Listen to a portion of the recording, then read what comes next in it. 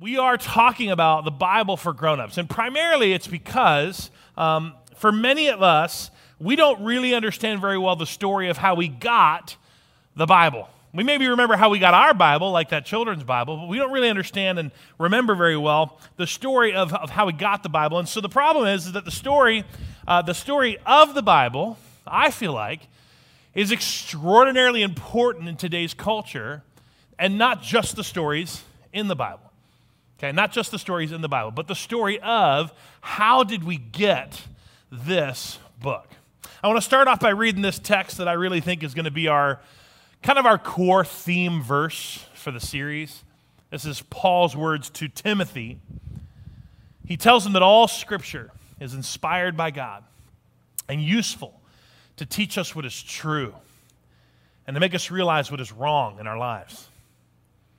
It corrects us when we're wrong and teaches us to do what is right. God uses it, to prepare and equip His people to do every good work. Many adults in the church, kind of learned this. If you were raised in church, you would understood this, that there would have been a lot of words around the holy Word of God and the inerrant Word of God and the idea of the way in which your Bible was sort of given to you. Children would learn it this way in a really cool little song called "Jesus Loves Me, This I Know." And hopefully you can finish the end of that in terms of this whole song. Jesus loves me, this I know, for the Bible tells me so. Which, believe it or not, is true. That's a true statement. I love that song. But the point of this series, in terms of the story of the Bible for grown-ups, is how do we take sort of that childish understanding of the Bible, maybe how you received your first Bible, and let it grow into an adult version of your faith that understands not just the stories in the Bible, but the story of the Bible, and helps give us a proper foundation of understanding that this collection of 66 books and documents and poems and letters and accounts that have been recorded, how in the world do we stand on a foundation when all we have is a childlike faith, or a childish faith is really what I would say, more not a childlike faith, but a childish faith? We need the Bible for grown-ups. We need to have an understanding of this. Maybe you were told when you got your first Bible, maybe it looked a little bit more like this. You got your first Bible, and it was like, a real Bible. Maybe it was like genuine imitation leather, right? And if you were anything like me, there was a big time in which your name was on the outside in gold leaf, genuine gold leaf lettering. Your name was on the front. And when they handed the Bible to you, maybe depending on how you were raised, they handed the Bible to you and they said, look, this is all true, right? Maybe they used other language like, well, this is God's love letter to you. This is the roadmap for life. There's lots of ways in which they were, oftentimes we were given our first Bible, and maybe we even believed things about the Bible before we ever even read the Bible. And that's really a part of what we're struggling with in today's culture, is that once upon a time, a person had to read the Bible to know what was in the Bible. That your parents' generation and beyond, they actually had to crack it open. They actually had to read it in order to know what was in it. And that's just not the case. The last 25 to 30 years, it's not the case anymore. And the problem is that when you don't have to open it up to know what's in it because of all the information that you get that you can look up yourself, or that people just hear from other people about what's in the Bible, is where a lot of the problem comes when all you have is the childish faith of, well, Jesus loves me, this I know, because the Bible told me so.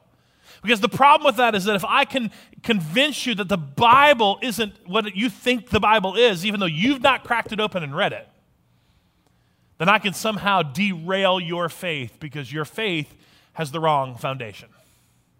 Listen, some of us here do not struggle with what the Bible says. Maybe you were raised in a house or in a church environment where if the Bible says it, that settles it, right? If the Bible says it, that settles it. That's all you need to know. Some of you want to just hold on to the things that that Jesus loves you and He died for you and the church is here for you. That God created man and woman in his image, and he loves us, intrinsically loves his creation.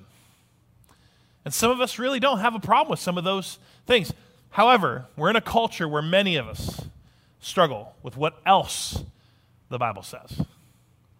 What else it says about incest and polygamy and genocide and slavery and earth-destroying events and story after story that's with impossible outcomes that seem to feel more like a Game of Thrones episode, like fiction, than something historically written and accurate. The rapid changing of our culture has given us some problems when it comes to just sort of thinking that our foundation really is the Bible in terms of our faith. And don't turn it off yet. I want you to understand we're going somewhere today, okay? The church's response to our current culture has been apologetics, right? Apologetics. Let's defend the Bible. Let's take people down an online course of how we know everything in here is true, and let's defend what's been written. Let's defend when it was written and who it was written by, and let's talk about it in a way that really feels like this defense has to mount. And don't get me wrong, I love apologetics. I love the defense of the Scriptures. But for most of us, let's just be honest, most of us are never going to have the opportunity in someone else's life to have the time to explain the full background and context that we would need to do in order to take someone through the defense of Scripture. And let's be really honest, you don't really want to take the time to learn that yourself, because you also have remained in this childish faith with your childish idea of where your faith is founded in terms when it comes to the story of the Bible. And so I really think there's a better way. And this is a series that we're teaching. That the trailer you saw was created by another church that we love and support. And at the end of the day, I want to just bring you sort of my version of this particular series, because our story of how we get the Bible, and I started this last week on Easter, really kind of doesn't start here at the beginning. It starts towards the end of the middle. It starts at the end. So the sort of like the last thing is first, so to speak, in terms of our story of the Bible. And understanding this is critical to be able to have the right foundation for your faith, for your adult version of faith, and to be able to help you when it comes to how you view and understand and approach what we look in terms of the Scriptures, and approach these 66 individual books. The story of the Bible reminds us this. It reminds us that Christianity doesn't exist because of the Bible. No more than you exist because of your birth certificate, right? Like, that's not just a play on words. Like, your birth certificate is not the reason that you exist. And it's the same thing. Christianity does not exist because of the Bible. And I know it seems simple, but let's just continue down this path just to really kind of help you understand. This is so supreme in terms of its importance of the foundation of adult faith. The Constitution didn't found our nation. It didn't. The company handbook didn't start your company. And the Bible didn't launch Christianity. Everybody with me? It didn't launch Christianity. We cannot be so foolish and so unwise as to try to build faith on something that isn't the foundation of our faith. The Constitution didn't found our nation, and I'm telling you, the Bible did not launch Christianity. I know it sounds simple, but we have to remember, as we talked about last week, that the foundation of our faith is an event. It's a person, not a religious set of rules, not a system of beliefs.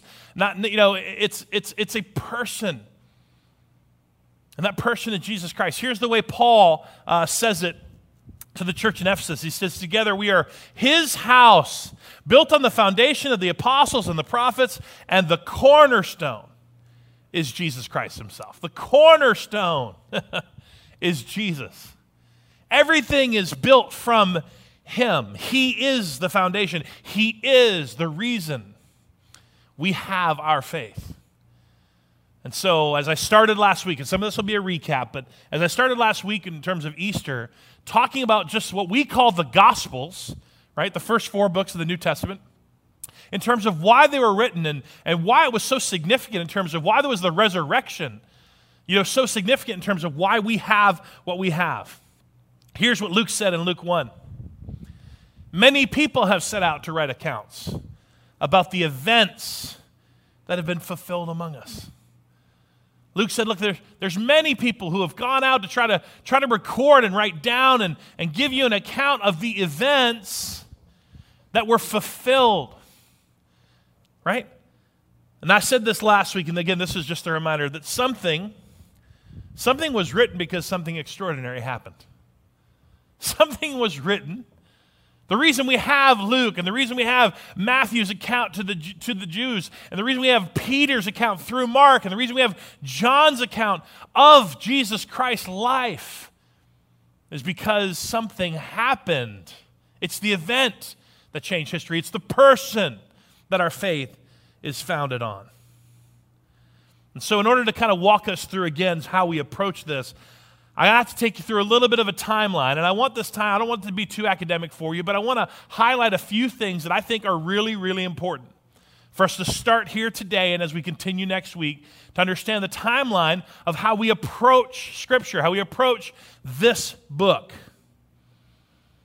The first thing I'll talk about again from last week is, and again, this is, the Julian calendar, the Gregorian calendar, there's a bunch of context I can give you, but just understand the way time was divided, BC and AD, doesn't sometimes line up with what you and I think because of the way the Julian calendar was at the time and the Gregorian calendar. Like basically the way it currently sits in terms of the Gregorian calendar, Jesus was born 3 years before, 3 BC. We do believe that according to time, the time we have now, that it was around 30 AD, where we had the crucifixion, the resurrection, and about 2.5 months later, because of Jesus, Jesus was around for another 40 days, talking to eyewitnesses, hanging out with the disciples, teaching, preaching, doing before his ascension. It was about 2.5-ish months before the church was born, before the coming of the Holy Spirit, before Pentecost, before the first century church was launched by the power of God. And that was all in 30 AD. And then the next event that I want you to just think about, because this is part of how we approach Scripture, is in 70 AD, there was an event that happened. And it was the temple in Jerusalem was destroyed. Now, this was not a one-time, this was such a huge deal to them in terms of the people who lived during that time and lived in that area. And it was about a 5-year event where the emperor was trying to take over and kind of crush the rebellion from the Jewish, he viewed in terms of the Jewish faith and Jewish religion to Rome. They were threatening Rome. And the emperor finally, made some strides. Then he left his son Titus to sort of finish off sort of the job. And Titus would set up camp for years, set up camp outside of Jerusalem and would crucify hundreds upon hundreds of Jews every day. And finally, when he breached the city walls, they killed thousands. They burned the temple to the ground. Eventually, they took hundreds, if not thousands more, into slavery between there and Rome. And eventually, they would expel all Jews from Jerusalem. And I know we can't even fathom this, but this was such a significant event that happened in the year 70 AD. Now, what's interesting about that is that for some reason, none of the New Testament manuscripts that we have in terms of our New Testament seem to reference this significant event. They don't even seem to mention it at all. And the reason we believe that's the case is because, logically, it hadn't happened yet. Logically, it hadn't happened yet. Now, there are some letters, a few things that they feel like maybe were written afterwards that didn't mention it in terms of a timestamp, but for the majority of our New Testament manuscripts, we believe logically that it didn't happen yet. So it's a significant thing to see in terms of what we do. Listen, the way they recorded things was not like the way we record stories, okay? These are Jewish people. Most of them are Jewish people, and they all have this historical example for them of the Jewish scribes of how they recorded and documented history, and that's how they write. Matter of fact, I'll give you one quick example because Luke is a great example of this. When Luke writes his gospel, when he writes what we call the gospel, he writes his account. Let's go to Luke 3. Just to give you an example. He says, "It is now the 15th year of the reign of Tiberius, the Roman emperor. Pontius Pilate was governor over Judea. Herod Antipas was the ruler of Galilee, and his brother Philip was the ruler over Iturea and Trachonitis? Yeah. And Lysanias, they were rulers of Abilene.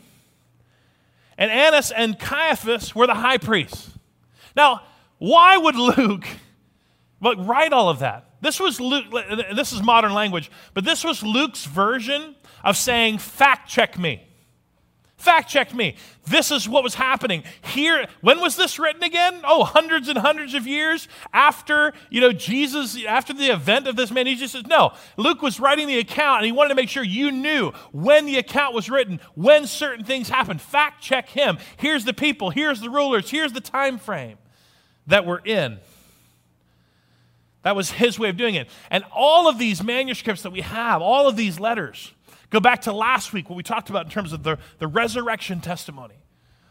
That there are 27 books and letters and documents that would really be a better way of describing our New Testament in terms of being able to look and say, well, this is Paul. This is a letter that Paul wrote to the church. This is Romans, where Paul wrote a huge letter to the church, to the people in Rome when he was in a jail cell.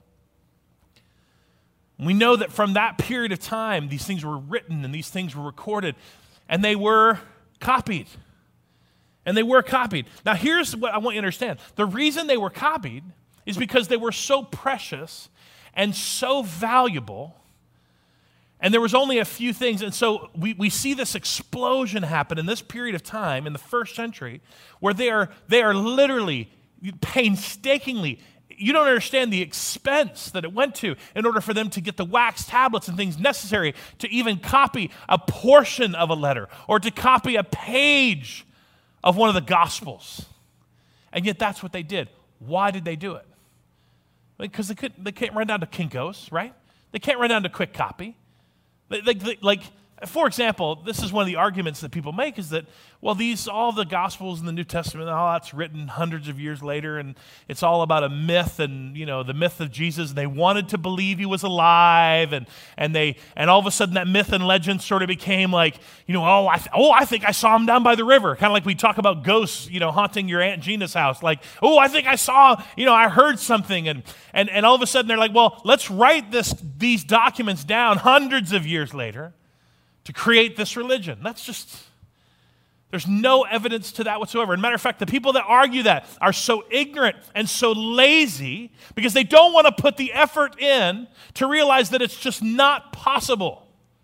Oh, we have copies after copies after copies. That's true.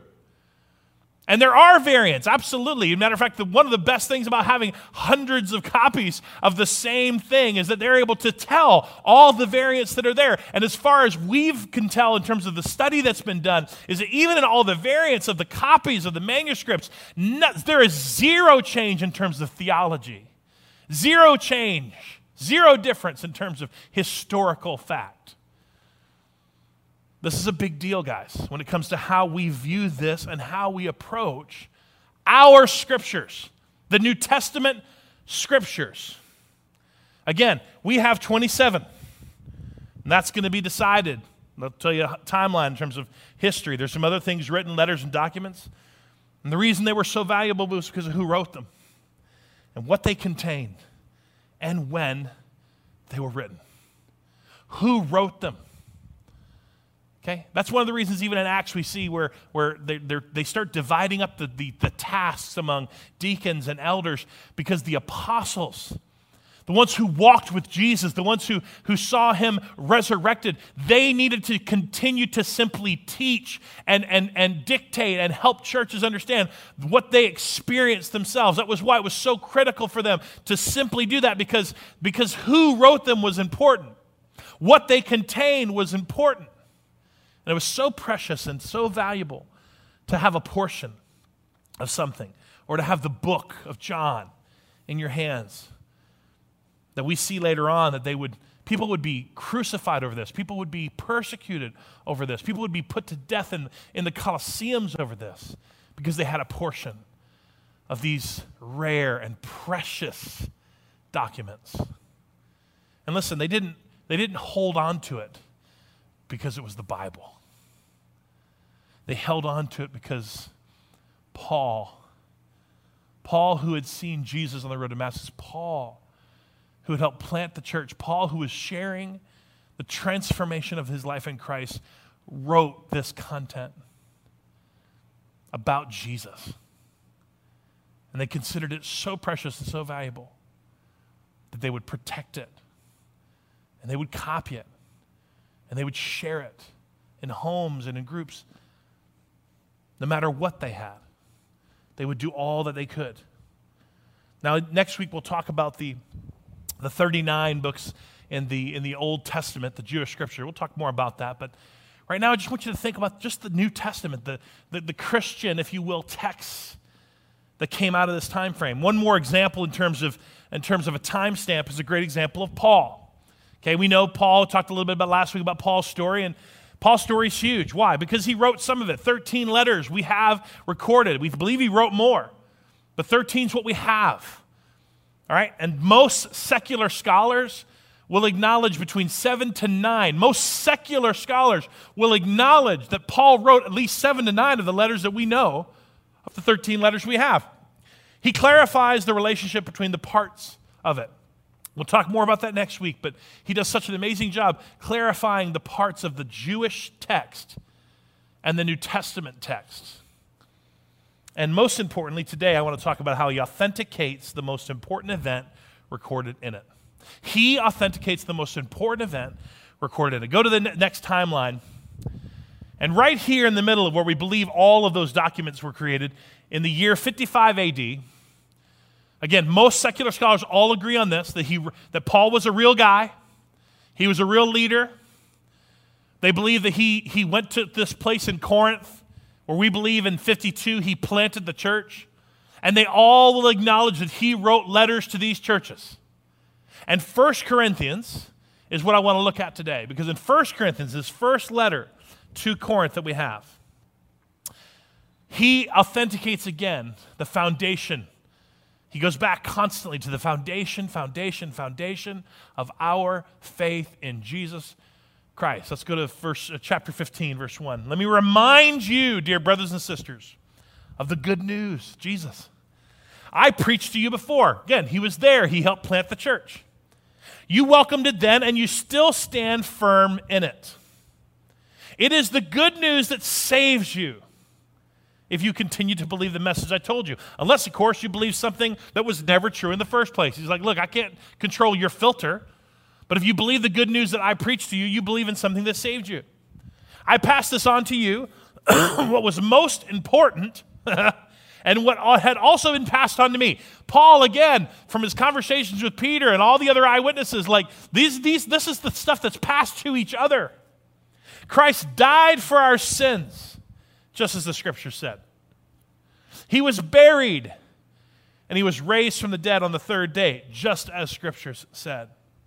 He was seen by Peter, and then by the 12. And after that, he was seen by more than 500 of his followers at one time, most of whom are still alive, though some have died or fallen asleep, it even says. It says that then he was seen by James, his brother, and later by all the apostles. And he says, last of all, as though I'd been born at the wrong time, I also saw him. This is Paul saying, look, I have also seen him. This is his road to Damascus moment. But what's unique about, the 1 Corinthian letter is that when it was written in 55 AD, Paul uses at the end of this letter a creed. It's not, you have to look at the Greek text to see the fullness of the way in which the creed is written. But a creed, listen, for the most part, even in this time and day, we don't really understand this, but so much was done in oral tradition, right? And so they would craft these statements, they would craft these theological statements called creeds, so they could be passed down from person to person. They could be passed down from pastors to churches. They could be shared with one another. They were these creeds, statements that because people couldn't read or couldn't write, even when they were hearing the book of, or the Gospel of John read to them, then they would hear a creed and they would hold on to it. Kind of like we do with music, with songs, in terms of choruses get stuck in our head. It's very, very similar, these creeds. And here's the creed that he uses at the end of his letter to Corinth. You see it in the verses we just read. The creed kind of has a cadence to it, even in English. Christ died for our sins and was buried. He rose from the dead and was seen. Now, I know many of you guys at home, you don't sing because you're there with your family and you're in your living room or you're sitting at your computer or on your phone. And I understand that's a little hard to sing to, but I know that all of you can read out loud what I'm reading right now, so I want you to read it out loud with me. Okay, this is the creed we're going to read together. Christ died for our sins and was buried. He rose from the dead and was seen. This is so significant to Paul's letter in terms of the time stamp. Again, in terms of how we approach this letter, this first letter that he wrote to the church in Corinth. How do we understand why it was so precious, why it was so valuable, why was it such a big deal? Because Paul's letter to the Corinth believers is indisputable evidence that Jesus' resurrection was accepted as fact immediately, not eventually. 25 years afterwards, while there's still eyewitnesses. Paul says over 500, many are still alive. I can introduce you to them. I can give you their name. You can WhatsApp them. You can let them know. You can connect with them yourself. Christ died for our sins and was buried. He rose again and was seen. This was a creed that they had already accepted as fact in 55 AD when this letter to Corinth was written. And this is how the church exploded in the first, second, and third century. People would hear in home churches that, oh, James wrote a letter. Did you get that? James wrote something to his church, to the Jewish believers. Did you see the brother of James? He wrote something, and they would find it, they would copy it, and they would get what they can and share it with one another. And Paul's letters and Peter's dictate some things, and there's some other, a word to the Hebrew nation. All these texts and documents that would literally, listen, I just want you to understand, they were so precious and so valuable to the New Testament church for hundreds and hundreds of years. Going back to the timeline, just again to kind of close us down. Between this time frame of the temple being destroyed and what we believe most of the documents were written, in the 2nd and 3rd century is a huge time of persecution for the church. This goes back to the time in which they were persecuted for not just, they were persecuted by Rome, they were persecuted by the religious, by the Jewish religion. They were persecuted by the Greek and barbarians for their beliefs. They were persecuted across the board. They were thrown into pits with lions. They were challenged constantly with what they believed, with what they claimed to believe, with the few things. And listen, talk about darkest before the dawn. I mean, Constantine is what we're looking at here in the year 312. But listen, even before Constantine, we're talking about the darkest before the dawn. The Emperor Diocletian, he set out to destroy Christianity, very much like Paul did. He set out to destroy the sacred texts of his people. He set out to destroy every copy and every existence that was ever made in that time frame that we're talking about. He would kill Christians. He would burn their documents. And people gave their lives. They gave their lives for a portion of John's gospel. They would hide things, and they would save things, and they would give their lives for this. This is what this meant to them. Not because it was the Bible. Everybody with me still? But because of who wrote it and what it contained and when it was written, of the eyewitness account of the Jesus Christ that they had had an encounter with personally. Constantine is a huge deal in terms of our history because Constantine, he would defeat 2 other emperors, and he would work to unite the empire to kind of create sort of the strength of Rome again. But there was such a tipping point of believers at this point, even though Diocletian right before this, 15 years before this, had tried to stamp out the texts and the documents and the believers of the way of the first century church and second century and third century church. Guys, that Constantine would eventually lift the restrictions from Christians being able to worship their God. Now, it wasn't because Constantine, listen to this, it wasn't because he was a Christian. All historical records tell us that he was not a Christian then. All right? His mom was, believe it or not, his mom, before he had lifted the restrictions, had become a follower of Jesus. But Constantine did it to unite the empire. He did it as a political move to bring people together, to bring back the strength of Rome, knowing that there was this huge influx, this huge spread of this religion, of this sect, Jewish sect called the church. And he said, it's okay, you're allowed to meet. And he freed up the church not only to meet, but he freed up all the scribes and all the scholars to come out of hiding and to start collecting and putting all this together and bringing about all the documents and as many as they could find, because they were able to be funded. They could fund the work that needed to be done because they were now out in the open. They were now open up to do this. You don't see the time on there, but 350 is right about the time we see the Jewish scripture and the collection at that time of the New Testament scripture. We call it the New Testament and the Old Testament. But about 350, it was called the Codex. I got to read my right words. It was called the Codex Vaticanus. And that was the first time they'd ever had the Jewish text and the Christian New Testament text put together. The very first time. It would still be another 38 years before anyone would ever see this. The Bible, Ta Biblia, if you will.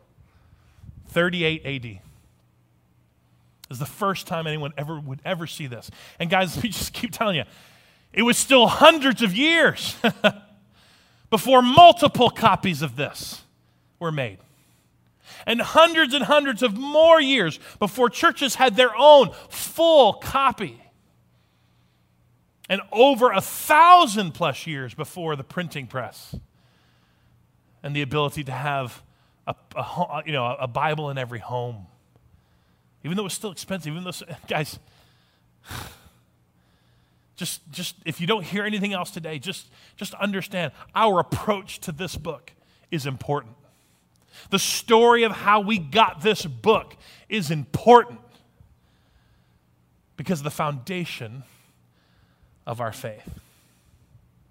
Several councils would still meet in that time frame. The Council of Carthage, which is the kind of the most well-known one that gives us what we have in terms of our 66 books of the Bible. But even before this, never forget, for over 300 years, Christians believed that Jesus loved them. Guys, longer than our country has even existed,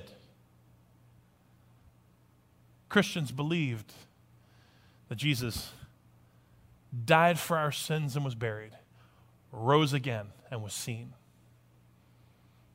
For over 300 years, Christians believed that Jesus loved them before the Bible told them so. Are you understanding this? Do you see the significance of this? In terms of your faith, in terms of how you respond in a post-Christian culture that wants to bring about all the doubts and all the, well, here's what else the Bible says, and how do you explain what else it says? And you don't have the time, you've barely read it yourself enough to have the defense of what you believe and what you were told and how you were raised. Because you're still sitting with a children's Bible that you haven't touched in years, and you shoved it into a counter, into a bag, you put it on a counter, you put it on a bookshelf. And you have no foundation of understanding that our faith came long before the Bible. Our faith in Jesus Christ, who transforms our lives, is not founded on the fact that the Bible tells me so. It's founded on the fact that Mark told me, because he talked with Peter, and Paul told me because he had this transformational experience on the road to Damascus. And see how messy it is? This is just the way it works. Because I have this letter from John, who wanted to write the church a few letters and explain again the love of God and why the love of God matters so much in my life. Oh yeah, eventually it would become the Bible. But it's not the foundation of my faith.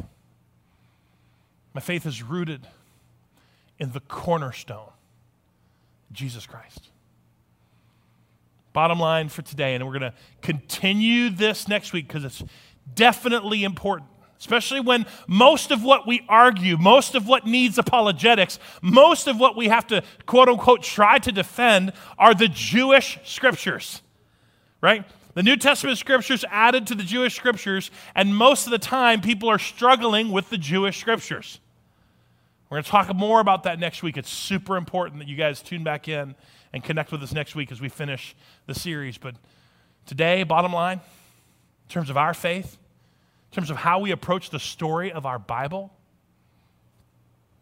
Christianity is a result of an event that created a movement. Jesus said it was called the church. That my ecclesia, my movement, the kingdom of hell would not be able to stop. It produced texts. It produced texts that were collected, protected, and eventually bound into a book. And just hear me say it. I believe that this is the infallible, holy, living, breathing, active Word of God from beginning to end. I believe that with all my heart. But it wasn't until I began to understand the story of the Bible that I really began to appreciate when I read Matthew. When I read a letter that Paul wrote to the church, I understand them as individual letters and accounts and the reason they were written. I don't look at it from a section of a book. I look at it from a document that made its way through history, that I believe was Holy Spirit inspired through the person who wrote the account. And it brings about a foundation of my faith that simply cannot be flicked away like a house of cards when somebody wants to struggle with some weird Old Testament scripture. When somebody wants to struggle with some date-driven thing of, well, you don't know that and we can't find the original. Listen, we can eventually all find that answer together. But the foundation of my faith is so much more than a book. The foundation of my faith is that Jesus Christ died for my sins and was buried. He rose again and was seen. Let's pray together. Father, I pray today that a better understanding of how we received your word in just the only way, this unique craziness of so many different authors and so many different books over such a long period of time could even come together at some point to form the Bible. God, I hope that our understanding strengthens and increases our faith. I hope today that it wasn't just academic, that it was part of a reshaping, if you will, of moving and adjusting our lives back to the cornerstone of our faith, Jesus Christ, which is you. Not the church, not a system of rules, not a religion, but you, Jesus. Thank you so, so much. We pray all this in your name, Jesus. Amen.